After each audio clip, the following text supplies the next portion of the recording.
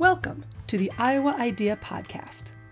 Join host Matt Arnold for in-depth conversations with artists, designers, entrepreneurs, and civic leaders as he explores how they approach their craft and represent a modern version of the Iowa idea.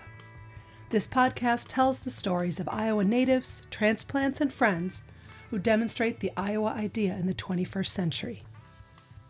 Be kind, work hard, have fun, entertain yourself, and be a hero to your 15-year-old self. In this episode of the Iowa Idea Podcast, I sit down with Dave Hill. Dave is a comedian, writer, musician, actor, radio host, and man about town, originally from Cleveland, Ohio, but now living in New York City. He is the author of 3 books, Tasteful Nudes, Dave Hill Doesn't Live Here Anymore, and his most recent, Parking the Moose, which is available in softcover next month. He has written for the New York Times, GQ, Salon, the Paris Review, McSweeney's, the New York Observer, the Cleveland Plain Dealer, Vice, Guitar World, and a bunch of other places. Comedy legend Dick Cavett called Dave, quote, a major figure among American comic writers, past and present, end quote, which is pretty much the coolest thing that's ever happened as far as Dave's concerned. Dave has appeared on such TV shows as Inside Amy Schumer, Full Frontal with Samantha Bee. He's hosted for HBO and Cinemax and performed live comedy around the world. He hosts the Goddamn Dave Hill Show on WFMU radio station in Jersey City every Monday night.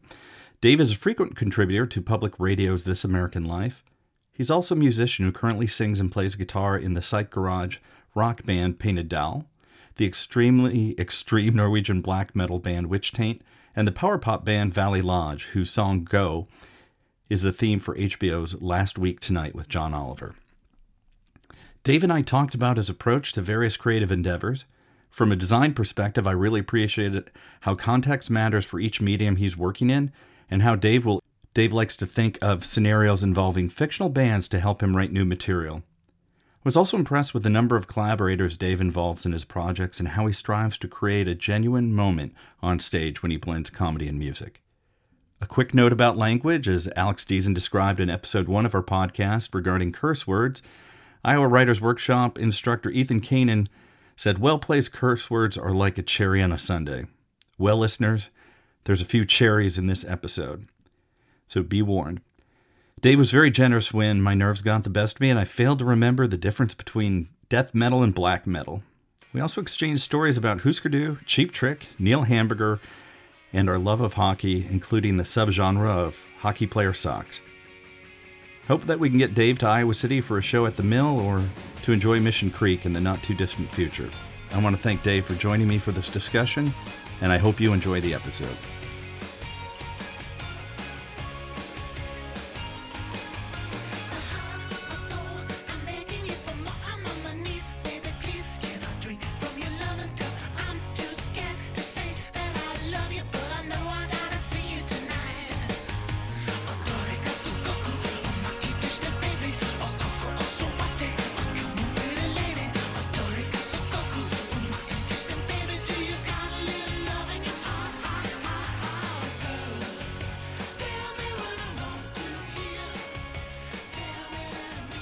All right.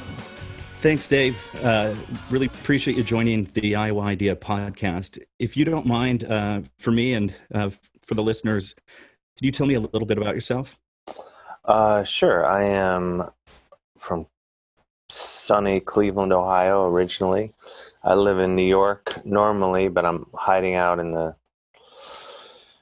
sort of a tiny little town in northeastern Ohio, about 50 minutes from Cleveland right now. While until something happens, I don't know. But yeah, I'm a comedian, writer, musician, actor when they let me, and whatever other trouble I can get up to. Those are my 4 main areas, I guess. Thanks. And with all those areas, is there a preference on what you like to do most? Music, comedy, acting, writing? I mean, there's different things I like about all of them. I mean, I like doing all of them. I mean, like, I don't know. I guess the comedy, I don't know what my favorite is. I mean, probably there's things I like and hate about all of them. But the thing I like about comedy is that, it's more, at least performing it live. Performing it live, I hate the idea of it always, except when it's happening. Um, and then I really like it because it's, not you. It's really impossible to think about anything else. And it also has afforded me the opportunity to, see a lot of the world and hopefully see more when this is over. But, I kind of use it to go places that I might not normally jump on a plane and go to, Krakow or Budapest or whatever, kind of like Right. expand my, just try it. Really, that's kind of what I just like to travel and see what's going on. So I kind of use it as my ruse. Then I travel a little bit with music, but not as much. With the you had a new comedy album come out recently, and were you scheduled to tour to support that? Yeah. I mean, I had some stuff coming up. Yeah. I mean, let's think. Yeah, I was right. Or in March, I was supposed to do five. When did the record come out? It came out in April, though, didn't it? Yeah. But yeah, I was supposed to go. I had 5 nights in Oslo doing stand up, and then I was supposed to be in Krakow one night, and then 3 nights in the Czech Republic, and then 3 nights in London. And so I was super bummed about that not happening. And then supposed to be in Atlanta this Saturday, just as an example. Yeah, plenty of stuff. Gigs canceled, tons of money lost, and what are you going to do? But, that's everybody who wants to leave the house. Right. If you don't mind, can you walk me through the process kind of from a creative and production side, even just producing a comedy album from the bits, what you decide to get on there, and then even getting it out to the public? Well, the record, the most recent one, Pride of Cleveland, which is out now on 800 Pound Gorilla Records. That one, it's my second one, and it's one that I really wanted to mix, because I do regular stand-up, but then as a musician, I started any shows I was doing that would have a house band. That it was always fun to bring the guitar with me and kind of have them sit in with me while I did comedy, and then I'd play guitar with that, to tell my jokes, and I would do it on like Tom Papa's Come to Papa show, which is on Sirius. I've been doing it on Live from Here with Chris Thiele and Wesley Stace's Cabinet of Wonders, and I play with Rhett Miller a lot. So it's always fun to me to combine music and comedy, both as it's a way to just leave the house once instead of twice, which is kind of nice. And then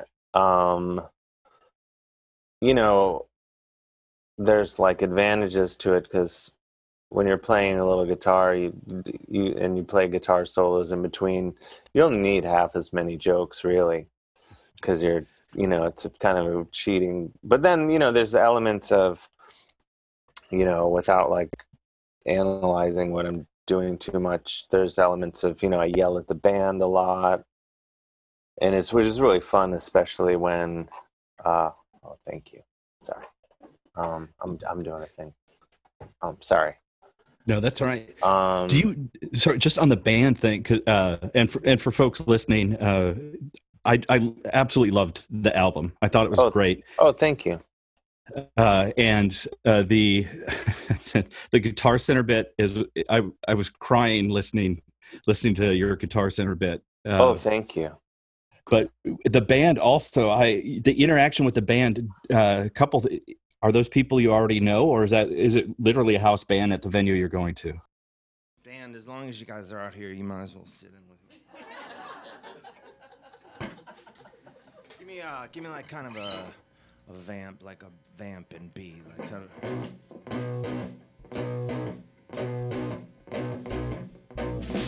See if you can keep up. All right, drummer, calm down. I didn't say to go crazy. Bass player, I don't remember telling you anything about taking that thing for a walk either. Keyboard player, I have no problem with you just yet. Sometimes it's a bit of both. I mean, those guys I played with a bunch, but so they kind of know how to go roll with about it. But the general rule is to like not practice with the band. So so no one can, because you want to have genuine moments of have to have a reason to yell at them, so we kind of have to, they have, so what you hear is like, they're genuinely surprising me by what they're doing and stuff, and so, but a lot of times it happens so fast, with the band, like, with Chris Thiele's band on Live from Here, the band is always changing, who's in the band. And it's always, world-class sharpshooter guys and girls. And so there isn't a lot of time to really, so I'll usually kind of have a quick chat. And because sometimes, I'll forget, like in the case of like the band that I had on the record, Adam Gold, David Nagler, and Eddie Carlson, they are usually the band on Wesley Stace's Cabinet of Wonders. So I've done it with them a lot. But like, the drummer swaps out on that show. It's either Adam or Patrick Berkery, a buddy of mine. And I think maybe the first time Adam did it, I forgot to tell him that I was going to yell at him, and he thought I was genuinely like frustrated with what he was doing, So I don't remember. I think it was him that this happened with. Where they're like, why was that guy yelling at me? I thought I was good, and so I kind of make a point of at least checking in and letting everyone know kind of what's going to happen, just because I would feel bad if someone genuinely thought they sucked or whatever, because obviously that's part of the joke is I'm yelling at really talented people. And where do the bits start for you? Just thinking about with your writing, because I very much appreciate your style in longer form, thank you. Your humor. Where do you keep a journal? Do you that's funny, or do you just start riffing on stuff? I wish I don't really keep a journal. I keep like little notes on my phone, which is a really dumb way to go about it because you could just lose it. But I tend to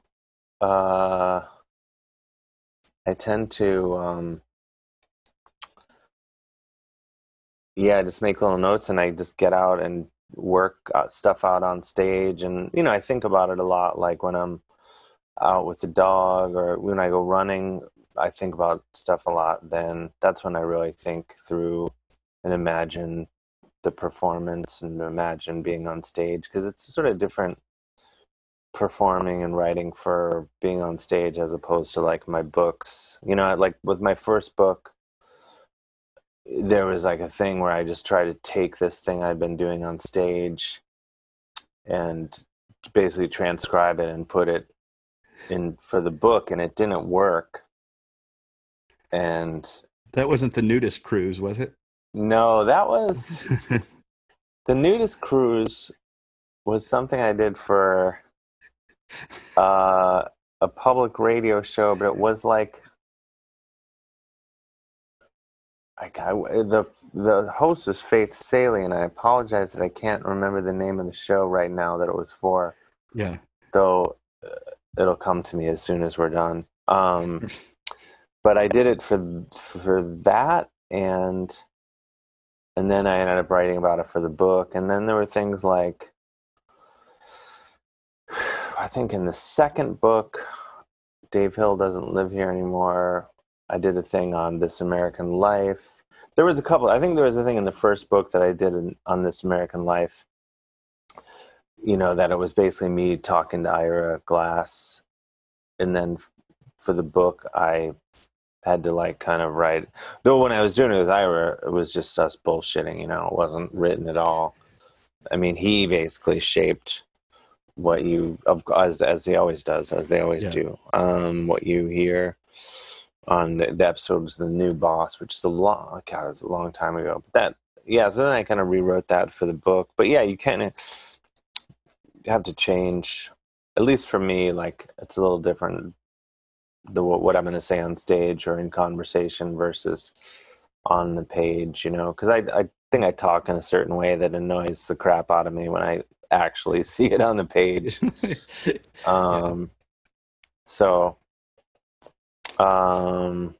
it's just kind of going out and, hammering away at it. Like the most recent time I did Live From Here, and I did their Christmas episode in December, and there's this bit that I had about the 12 days of Christmas, like kind of imagining where that came from. And I had started it like a year prior. I was kind of messing around with it on stage in New York, and totally, it was just made up every time. And it was just kind of crazy. And I never got to finish it because it was just, I had to get off stage, so, and it could potentially be an hour-long thing if I wanted it to, because you're just kind of rambling stream of consciousness. And then I was like in November, I was on tour this past November. Well, what happened, I think sometime like in this last summer or maybe early fall, I said, I had done the show a couple times already, so they, knew that I would show up that I would do a good job, I guess. And so I said, I have this Christmas bit I really want to do on the show. And so they booked me for the Christmas special. And then so I was like, oh shit, I have to figure this out.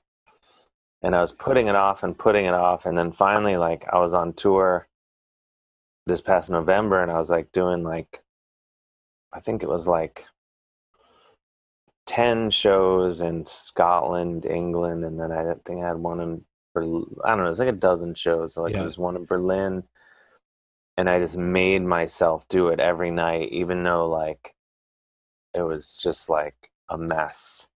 And I was just kind of figuring it out, but it was like kind of the fun of it was like, talking to the other comedians. I was doing this show in Glasgow at the Stand in Glasgow, which is probably the greatest comedy club on earth. And just the vibes are so, and Glasgow is such a great city, and the vibes were so fun, and the other comedians were like super, like kind of encouraging me to like, keep working on that Christmas thing, just keep doing it every night. So I just kept doing it, and sometimes some things work, and then I don't know, and then you eventually, and then I just kind of made myself, but it changed like up until like the day before I did it on Live From Here. I was doing it on actually Wesley Stays' Cabinet of Wonders with those musicians, and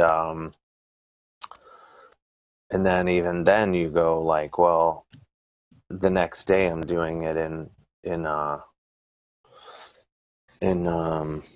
at Town Hall in New York, and I'd changed it even again, and I think I got it right. We'll see. But we'll see.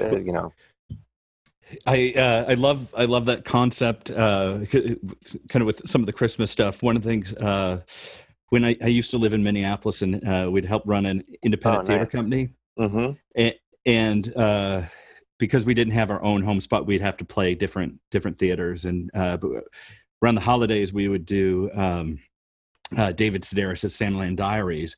But because we were doing the same thing over and over, we had musician friends that would assemble as the Misfit Toys was the name of their band, and they would do like these horrific, like anti-Christmas songs, like about coming home and a man coming home and finding Santa having sex with his wife, or just these really, really dark things. And that was, we were trying to like keep up some novelty. And I guess that's where I'm really interested in your ability to balance. Musicians get paid to do the same thing over and over. I mean, they put new stuff, but like musicians will play the same song and people will be happy. But then you have to keep on the joke side, you have to keep creating new jokes. How do you keep those kind of two worlds in balance? I guess, I don't know, just the pressure of having to do it. I mean, right now I'm kind of freaking out because as we're talking, I'm remembering like, oh shit, I guess I did start writing some new jokes before the pandemic that I was like working on. And now I can't I'll have to look on my phone to see what they were. 'Cause the idea of performing has just so gone out of my head. Yeah. Even though I'm doing these Zoom shows all the time, but right. It's such a weird format that it's not what I think of in terms of performing. Plus my performance in, I think it's subtle ways is kind of physical. So it's weird to like sit, like to do a show sitting here like I'm sitting right now. And plus I'm not really one to talk about the pandemic in the same way that none of my stuff is really like about, what's going on in the news or what's going on in the world. It's more just whatever stupid thing I get sort of fixated on. Yeah. And so I don't know. I'm sort of like panicked because I have a new album out which has like a lot of, and I don't have a whole lot ready to go, beyond that. But it'll happen, I have shows in the fall. Who knows if they'll happen or not. But, part of the thing with like doing comedy was that I would just book, when I started, I'd have shows and I would be like, oh shit, I better figure out what I'm going to say, because at the time I didn't know that you could do the same thing over and over. So I was writing like a madman because I was just like, because I thought like, well, wait, what if someone saw me before? I can't do the same thing again. I kind of wish that I had a little more of that in me now, because then I would be more prolific or whatever. But and then on the flip side of it with music, I don't know, I guess with comedy, I kind of look at it as more like it's just whatever comes out, and then I, hopefully we'll articulate it to the audience in the same way that it originally was amusing to me. And then with music, I just kind of write music in terms of, I just imagine like bands that don't exist, and I kind of write music for fictional bands basically, or a scenario that I want to see. I'll imagine like some scenario where a song is playing, and then I write the song for that scenario. That's kind of how I write music, for better or for worse. And I've probably written some decent songs and a lot of crap and whatever. Yeah, and I and also just another thing I appreciate about your creativity is on the music side is the different styles of music you were able to pull off. And so folks that might not know, right, you have and you'll have to pardon me in advance if I'm afraid I'm not going to get the flavor of metal correct. Is it death metal or is it black metal for which team? Oh, you've made the crucial, horrible mistake right out of the gate. You know what drives me crazy, Matthias Backwards? What, Lance, the king of black metal? And about 500 other things most people can't handle? There are some people out there who don't even know the difference between black metal and death metal. What? Black metal is the music of the gods. But well, ostensibly, Witch Taint is the most extremely extreme Norwegian black metal band from Gary, Indiana ever, probably. But it's and it's just, if anyone wants to go to like the origin of it, it's go to the blackmetaldialogues.com, and it just started off this stupid thing that I just did to entertain myself, where I was pretending to be a teenager called Lance with a band called Witch Taint, and I was writing a real guy in Norway with a record label, telling him he should sign my black metal band, even though I hadn't written any songs. And so those emails were around for a while, and then my buddy Phil, who is my partner in the whole thing now, and he's the main, I sing a bit in the band, but he's the I'd say lead singer. Okay. And he was always like, we should make Witch Taint a real band. We should really do it. And for years, because the original emails go back to 2004 and 5, so it's a long time ago. And then, but I couldn't figure out what the music would sound like, because Norwegian black metal or any black metal is so extreme. It's not really listenable for the average music fan. It's pretty intense stuff, and you kind of need I was talking with my sister about this earlier today. It's sort of music where you need like a gateway to get you to where you can really listen, and you might never appreciate that music, but in the way that, like, you have to hear, like, John Coltrane before you get, then you go to Miles Davis maybe, and then you wind up like in, more like experimental, John Zorn or whatever. You can't start at John Zorn. Right. Maybe some people could, but anyway, I'm totally not answering your question. So anyway, my point is, eventually we decided that I just had it in my head, like, for Witch Taint to actually work, it should just be fun party metal.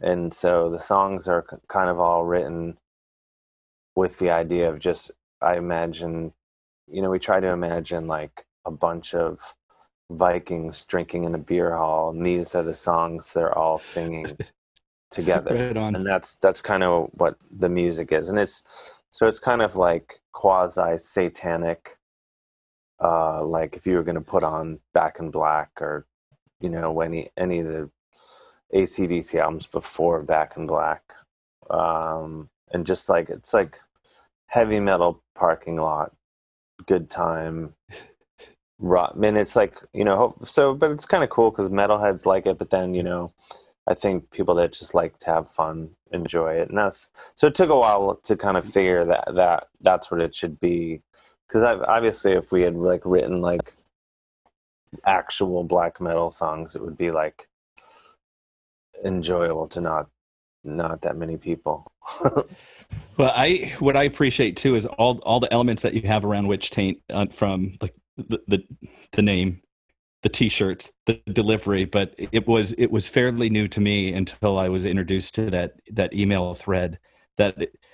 And I don't mean this in a mean, but it felt like you were trolling the record label there. Yeah, I guess in retrospect I was, but it was done at a time, really what, it was, because it started in like really like 2002 and 3 is when I started this thing. And then it was in 2004 when I started emailing the record label, because I had before that just emailed random bands in Scandinavia and told them they were pussies and stuff, and it would peter out. But then in 2004 I kind of had the idea to do this, and I got this guy sort of on the hook. But at the time it was like, black metal now is, I feel like pretty in the cultural zeitgeist and things like that. But at the time it really wasn't. Right. It was like, So I genuinely didn't do it to entertain anybody but myself, because I thought, who could possibly even know what I was talking about aside from who other people into black metal. And I only knew like two other people who were into black metal. And so I would send the emails to them, my buddy John Kimbrough, and then my buddy in New York, and then my buddy David Jaffrey in LA, and I would send the emails to the two of them.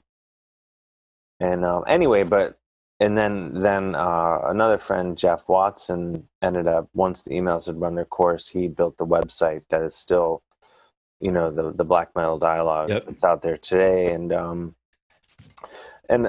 But I think the thing with the emails is that they aren't, I'm trolling the guy, I guess, but it's the joke of the emails isn't like, look at this dumb shit that I keep emailing and he responds. It's Right. Yeah. No, I think it's more his compassion for being like, that he's being patient with what he assumes is this dipshit of a kid who won't stop emailing him. So like, yeah. I think because of that is why I was okay with the emails being released, being put on the internet, is because I don't think he comes off bad. He comes out actually as a very kind, good guy. If maybe a little serious about black metal. No, and I appreciate that clarification, because I was struggling to find the right word, but and the name of the band is escaping me right now, but I just love the idea that you asked if there were two bands. Oh, because yeah. So opposite, kind of maybe not opposite end of the spectrum, but then you're doing power pop with Valley Lodge. Mm-hmm. And is that kind of same thing, imaginary scenario where somebody needs some good power pop in their life? Pretty much. I mean, I think like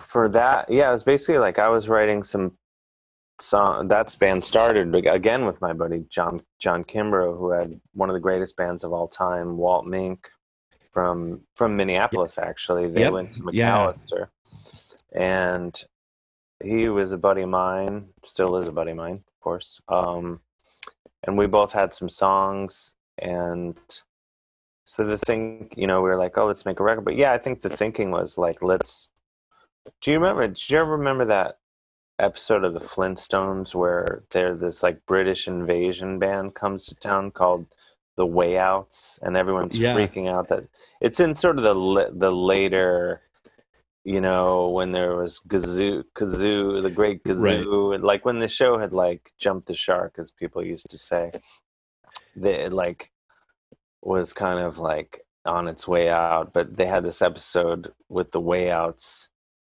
and so I always imagined it to be basically like the Way Outs, and like this just made up band, and that we would write songs for. And it's still that, really. Like, I'm imagining, because obviously we're like, middle-aged. The lineup has kind of changed over the years, and John really hasn't been a part of it in a couple records now. But and he has a great band now called Teen Judge, and we always, hopefully one day we'll make another record together. But anyway, the idea is to just kind of have fun, and I guess it's different from comedy in that regard, and that comedy is kind of, I think, really me, or coming just like, I'm not really thinking about any other comedian or whatever when I'm working on comedy. I'm not thinking like, oh, how would Andy Kaufman do this, or whatever, Bobcat Goldthwait or any other heroes of mine. I'm not thinking consciously, but with music I tend to go like, wait, let's run that through, what would the Beatles do here, like, or whatever. You kind of like, I'm coming from it more of a place as like a fan, just making music. And then I have this other band, Painted Doll, that I do with my buddy Chris Reifert. And I mean, that's another example where it's like, Chris is getting back to death metal, he is like a death metal he's like the Barbra Streisand of death metal, basically, all over the world. he's like one of the kings, you know, having been in Death and now Autopsy and then Abscess and Autopsy again. But with us, like, we became friends and we started trading a lot of like 60s and 70s. We would kind of just like try to obscure each other, like with old psych records where you're like, I bet you haven't heard this. And you know, and it'd be like whatever band, you know, and we just kept trying to like one up each other to be like, check this out. And then finally he's like, hey, you know, well, he would come to, he and his wife Nancy would come to see my comedy shows. This is how I keep getting into bands, actually, because I keep playing guitar in my comedy shows. And then so Chris heard me play guitar and he's like, oh, you can actually play, like, why don't we form a band and just have it be inspired by, you know, this music we've been trading. So that was like the same sort of thing where we just kind of set the parameters. Like, okay, we're just going to like, you know, be inspired by Shocking Blue and, you know, the Virgin Prunes, if I'm getting that right. And on and like, you know, and then we did that, and you know, we have another record. Without that record, I'm the genius that will have managed to release 3 records in 2020, which is, it's dumb to release a record in 2020 as we're learning, but this Right. my third. I've released 2 in April, Witch Chain, then my comedy album, and then now I have the new Painted Doll. It's supposed to be out in September, but it might, you know, but I'm like scrambling to finish the artwork right now. But Are you doing the artwork yourself? yeah, I draw like all this stuff for us, and in Valley Lodge, I do those covers, and you know, and I do a lot of the Witch Chain stuff. But obviously, like, there's so many great artists. Witch Chain is really like the band where it's fun to like see what, you know, someone like Joe Tate, who did an amazing shirt, and then like, you know, Tim Lehigh did the cover, which is amazing, I think. And you know, and now that the record's out, like, it's going all over the world, and like, you know, this guy Bayu, if I'm saying it right, this guy in Indonesia did a shirt that's amazing. And you know, so it's kind of like watching these like seriously amazing artists like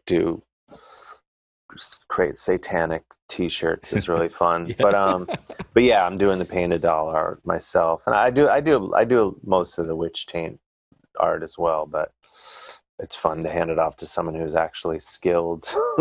But were you a fan of Husker Du? Oh my god, yeah, they're one of my favorite groups of all time. Because Grant did all the artwork for the Husker Du covers. Yeah, Fake Name Graphics, right? Yeah. Side note, I was lucky enough to meet him down here in Iowa City a couple of years ago, before he was going to play a show, and I was eating dinner with my wife. I saw him walk by and excused myself, ran out, and we started talking, and then realized that the conversation had gone on pretty long, that I had to run back in and let my you know, because I said, I just left my wife at dinner, and he said, oh, that's cool, I'll walk in. And he comes in, he's eating an ice cream cone, sat down, ate an ice cream cone while we were eating dinner, and found out that my wife speaks French. They started talking to each other in French, and then I got to dig deep on some questions I had about Husker Du, on certain questions, because I lived in the same neighborhood where they hung out, just, you know, different eras, but he was such a sweet man. It was so great to meet him and hang out. And then at one point he just said he excused himself that he had to go to sound check. So that was my Grant Hart experience, that he walked in with an ice cream cone. Yeah, I mean, that whole band, I'm a huge fan. I don't think I ever met him. I know Bob Mould a little bit, but didn't see him at pretty, you know, whenever he comes through New York and things. I mean, I go to the shows. We don't grab brunch or anything. But he was supposed to be here a couple of months ago to play the Mill. Have you played in Iowa City? have not. I would like to. Got to get Neil Hamburger is a huge fan of the Mill. It's a great room, so if you get a chance. Oh, nice. Well, I'm a huge fan of Neil Hamburger. He's one of the greatest of all time.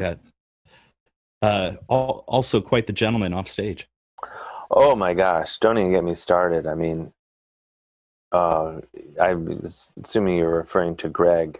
Yes, yeah, yep. Yeah. Greg Turkington is an awesome, sweet guy. And it's so funny, like, because I've done, his shows in LA, and I never know, like, do people know that that's him walking around when it's just Greg, and he just kind of skulks around the show, and you would never be like, oh, that's Neil Hamburger.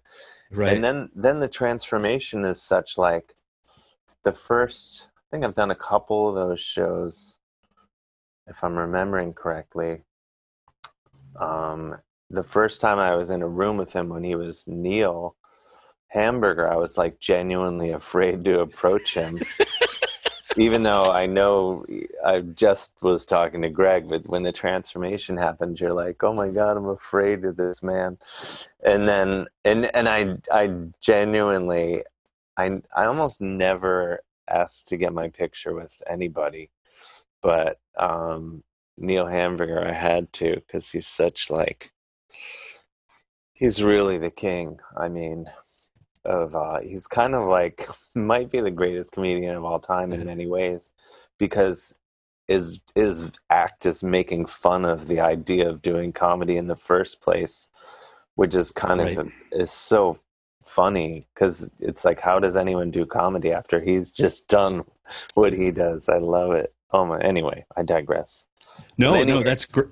That's great. So, but same thing. I got to meet him. I recognized him before he went into costume, before the show. But after he didn't get out of costume, but he was hanging out with people, and that was, for me, it was so shocking that just a true gentleman talking to people. And I asked him why he was playing Iowa City. So this is my plug for the Mill for you. Is he said it's like a warm room that gives you a hug, and he claims that. He told Todd Barry that Todd Barry has to play the Mill, and Todd's been out here, so maybe we can get you post-pandemic. Bring Joe Tate. We'll go have some beers in downtown Iowa City. I would. I'm all over it. I mean, Todd's a good buddy of mine, so anything that's both Neil, Greg, and Todd approved, I'm sure I would love. There you go. And you're a man of letters. It's a UNESCO City of Literature. I know. I mean, I think I'd be a little intimidated. I mean, I think, with anything that I do, I kind of think that I'm a fraud and a failure. And so, like, being in Iowa City, I'd be like, oh man, there's like serious, people are really getting down to it with writing, and, but I mean, whatever. Yeah. Well, maybe we'll keep this on your radar for the future. And unfortunately, this was canceled also during pandemic. We have a week festival here called Mission Creek, and it's a blend of music and literature festival. Nice. It's usually 5 to 7 days, and there's from poetry to lit walks to authors, but all kinds of fantastic music in town too. Oh, that sounds delightful. A couple Canada questions for you, because I loved your journey going back. Oh, thank you.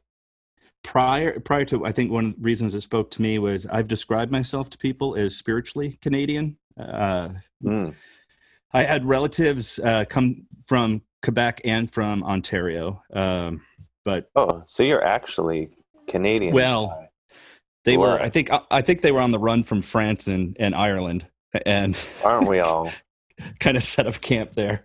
But yeah, and a really close friend of mine lives in Montreal, and I go there frequently to visit. Oh, nice. But one of the things I absolutely adored about your description of Canada and Canadians was at the Hockey Hall of Fame, the kitty picture with the Stanley Cup where they charge you, but the photographer will hold your iPhone for you and take a picture for free as being like completely Canadian. Oh, and it's happened to me, and I just it's so perfect. It's so perfect. Yeah, it's pretty amazing. Like they basically just undercut themselves, Right. like right then and there. Or maybe I don't know. Maybe who knows? Maybe I don't know if he would have done it had I not already purchased the picture. I No, forget how. I took I had a friend with me last time I was there was last summer. Got his picture with the cup, and it was the photographer actually just said, "Hey, if you guys just want to use your iPhone, you can just step in and do that right now." Yeah, I mean it is kind of like, what do you do with a printout? You got to go to the gift shop and get a printout. No, but I mean I love the Hockey Hall of Fame. Yeah. I'm wearing right now. What am I wearing? My Gordie Howe socks. I can Oh, show right them. on. You can see them. Oh, that's awesome. Bought at the Hockey Hall of Fame. I got like, I think I bought online. I found like Bobby Clark socks, and then they had a bunch of. No. This is how it started. I bought Lanny McDonald socks at the Saddle Dome in Calgary, and then found out that there were other, hockey player socks. So I have like. This is the best one, is I got Guy Lafleur socks, and I posted, I think might have been with Joe Tate. No. I got Guy Lafleur socks in Toronto at the Hockey Hall of Fame. And by this time I had been to the Hockey Hall of Fame like 7 million times. So I didn't even go into the museum. I just went to the gift shop because I was staying right by there. And I go to the Hockey Hall of Fame, and I got the socks and I put them on, and I posted them on Instagram, like Guy Lafleur socks. And I did like hashtag Guy Lafleur. And then I see like some guy, Marty Lafleur, has commented on them. And I go to his Instagram, and it's like all like some guy. And then every like fifth picture is hockey legend Guy Lafleur, now in his 60s or however old he is, with like a 5-year-old, a young, presumably, I guess, his granddaughter. So I wrote to this guy. I'm like, "Hey, is Guy Lafleur your dad?" And he's like, "Yeah." And so I was like, "Well, I wrote this book, and he's mentioned maybe more than anyone, with the exception of Randy Bachman. And so can I send it to you?" So I sent him a couple of copies of the book. So Guy Lafleur, I don't know if he's read the book, but he at least was mailed the book. That's great. That's great. Who's your team growing up, or who's your team now? I guess as a kid, I was really into, because Cleveland, we really didn't have, right. That's why I was trying to figure out, like, geographically, who Cleveland roots for. People always think that you're going to root for, if you're from Cleveland, you would be into Columbus, but anyone that would think that doesn't know anything about how Ohio works, because Ohio hates its own, Cleveland hates Cincinnati, Columbus, every other area maybe is aligned with Akron a little bit because we're kind of the same area. So there's no real Akron hatred that I'm aware of. But you basically are like the Columbus, the Blue Jackets, it'd be the last team that I would root for.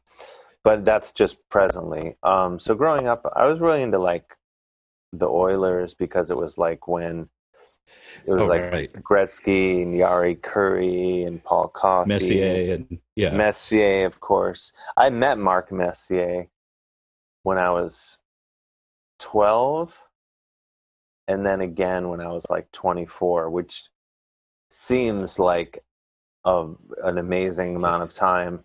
Now, as I'm older, I'm like, oh, that was like 6 weeks later. But at the time when I met him again when I was 24, I was like, I met him at a party, and I was like, "I met you outside of the Civic Arena in Pittsburgh. You saw in my program." And then, so yeah, I drunkenly told him that 12 years later. But so Did he yeah, remember you? he remembered absolutely. No, it was like I don't know. So now I guess, if there were a season happening, I Right. I guess I just I'm just more of a lover of the game, and I'm also really Yeah. cynical towards pro sports. Yeah. And how, so it's hard for me to really take any team that seriously. So I like the Rangers Yeah. because they play up the street from my apartment, basically. I mean, a long ways Cool. away, 30 blocks away, Yeah. but so them, and then I go like original 6 and expand from there. Yeah. Then I go original 12, and once you get past Yeah. original 12, I start to be like, once you get into like any team that plays where ice doesn't naturally occur, I Right. have no interest, with the exception of the LA Kings. I have a soft Yeah. spot for them. Yeah. A buddy of mine used to play in the Canadian juniors. He was in Victoria, and Oh, nice. Beautiful city. and then he played college hockey at Michigan State and was drafted by the Red Wings. And so when you mentioned Paul Coffey, the Paul Coffey story that was shared with me was my buddy was staring at Paul Coffey because he came out no tape on his stick. No tape when he came out for practice. And then my buddy says, that's how you knew something's off with Paul Coffey. And then he just skated up to my buddy, looked at him, punched him in the throat, and skated off. Oh, wow. Paul Bruce. I didn't know he was such a bruiser. That's amazing. You got the Gordie Howe Sox. He said one of the nicest guys he's ever met was he got to skate with Mark Howe because Mark was still with the Red Wings when he was drafted. Oh, I've heard that. I've heard that about the Howe brothers. But I also like Gordie Howe. I read Bobby Orr's book, which I think is just called Orr, if I remember correctly. I could be wrong. Yeah. But I read his book, and I thought it was really good. And then I read it like I was like flying to LA or I was flying somewhere where you could read a book pretty much on the flight. And so I think that was flying to LA. And then, so wherever I was flying back from, then they had the Gordie Howe book. And I was like, there's no way that Gordie Howe's book can be as good as Bobby Orr's book, because Bobby Orr's book was so good. And then Gordie Howe's book was even better. It was like and it's just like the stories of like how he would just like punch someone for no reason just to like create more room for himself on the ice. And like he came from like an era where there was still like chain link fence. Right. And like, so the fans would like hit the fence and like punch you when you were in the corner. And he's like, would talk about like threading his stick through the fence to like hit guys in the face. It's just of such endlessly wonderful stuff. Oh, nice that's Cheap great. Trick shirt, by the way. Thank One you. of my favorite bands. Yeah, I grew up in Rockford, Illinois. Oh, no way. Yeah. Hometown. Yeah. And speaking of nice guys, anytime you meet anybody from Cheap Trick in Rock, they're sweethearts as well. Especially That's what I've heard. Bunny Carlos. Oh yeah, I met him once. He was a delight. He's the only member I've ever met, I think. Yeah.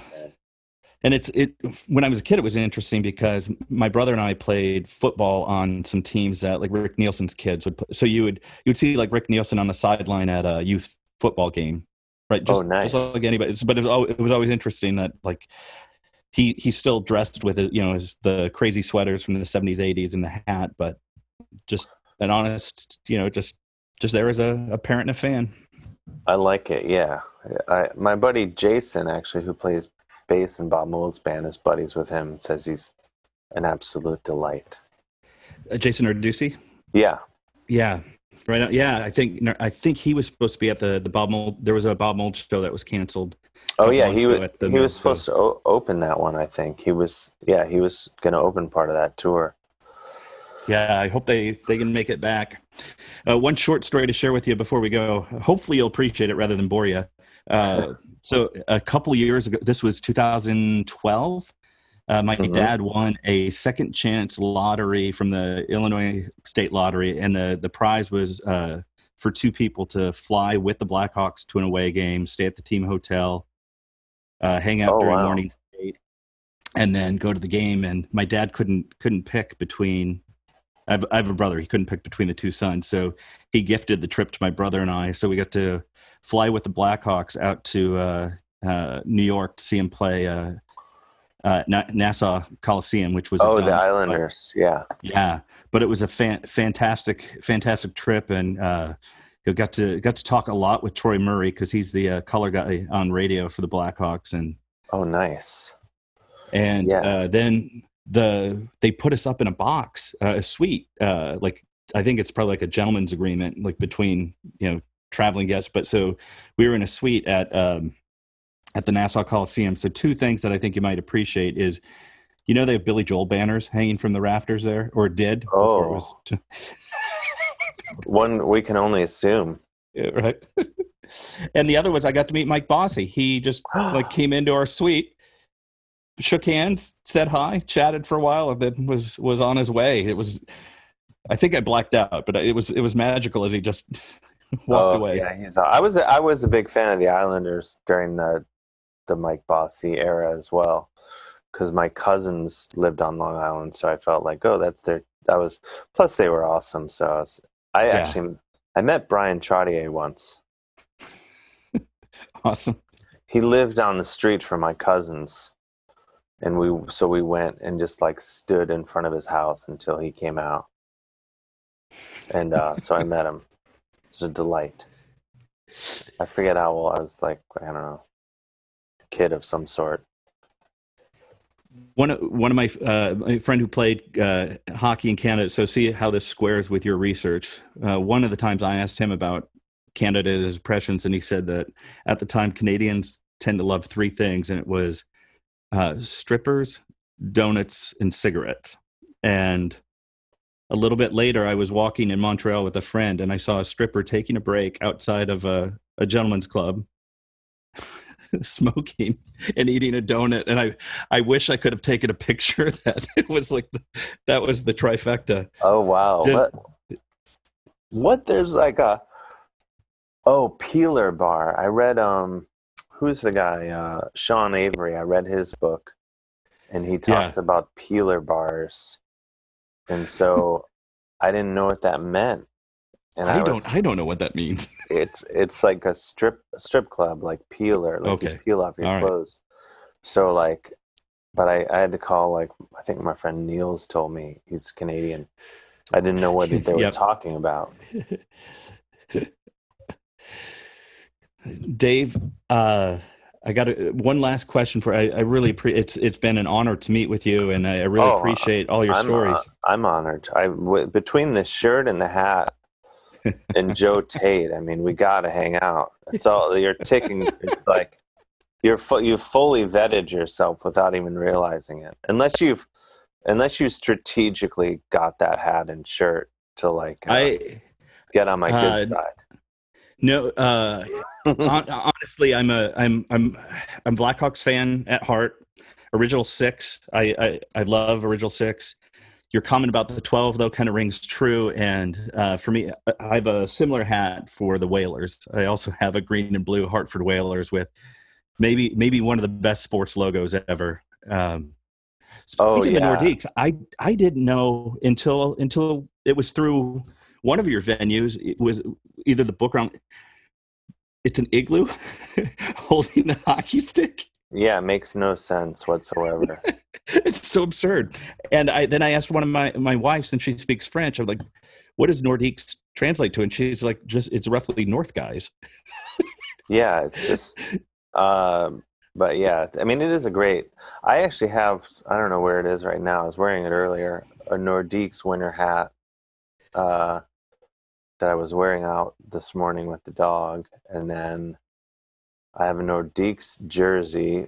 I generally don't like to wear jerseys with anyone's name on them. Yeah. Because I think it's weird. But even my own name, I wouldn't put on a jersey unless I were actually on that team. But I have a Peter Stastny jersey, Nordiques jersey, and then I have a Gordie Howe Whalers jersey. So that's awesome. That's awesome. And but I don't have either one of them with me in my pandemic bunker. No. Just a bit sad. One other. Speaking of your dog, Lucy, she's part pit bull, right? Yes.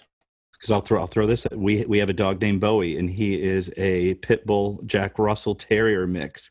Oh, if you wow. can imagine something so funny and beautiful at the same time. Yeah. Probably like a low. Does he have short legs and a lot of muscle? So short. Yeah, he's like this squat muscle dude, and his attitude is very much just the super loving side of Pitts, where he gets super excited when you come home. Will like run a lap around the house and then like basically plop up next to you and try to fall asleep. Oh, he's a sweetheart. Delightful. His name was Tigor when we rescued him, and we had to shift the gears on that one. Yeah, you got to nix that. I agree. Any advice for young creatives out there? The wonderful life that you've lived, all the talents that you have, that you've cultivated, worked over time. And I kind of steal from Austin Kleon on this one, but in his book, Steal Like an Artist, he says, when you give advice, you're kind of giving advice to your younger self. Is there anything any advice that you would give to young creatives? Well, I kind of always say, like, work hard, have fun, entertain yourself, and be like a hero to your 15-year-old self, because, that's sort of that age where you kind of recognize what's authentic and what's not, and that's what you want to be, is authentic. And you also don't want to really give a fuck what anyone else thinks. Right.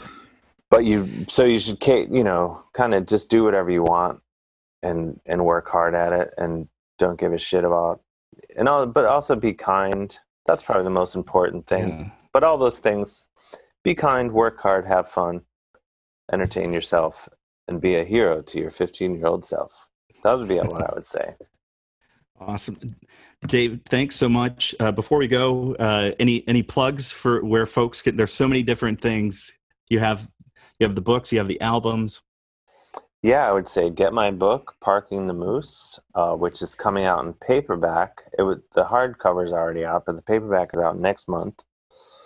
And then, or you can get any of my books. And then The Pride of Cleveland is out now. It's only digital, so it's wherever, stream it, download it, illegally download it, whatever you want to do. And get the Witch Tane album for many forms of entertainment. And then, we can Valley Lodge, Painted Doll, and then,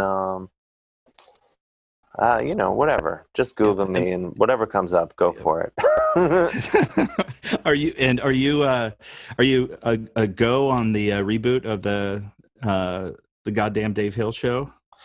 We're gonna do it. I mean, the idea is to just do it during the pandemic, or during the lockdown, or but during this weird whatever we're in.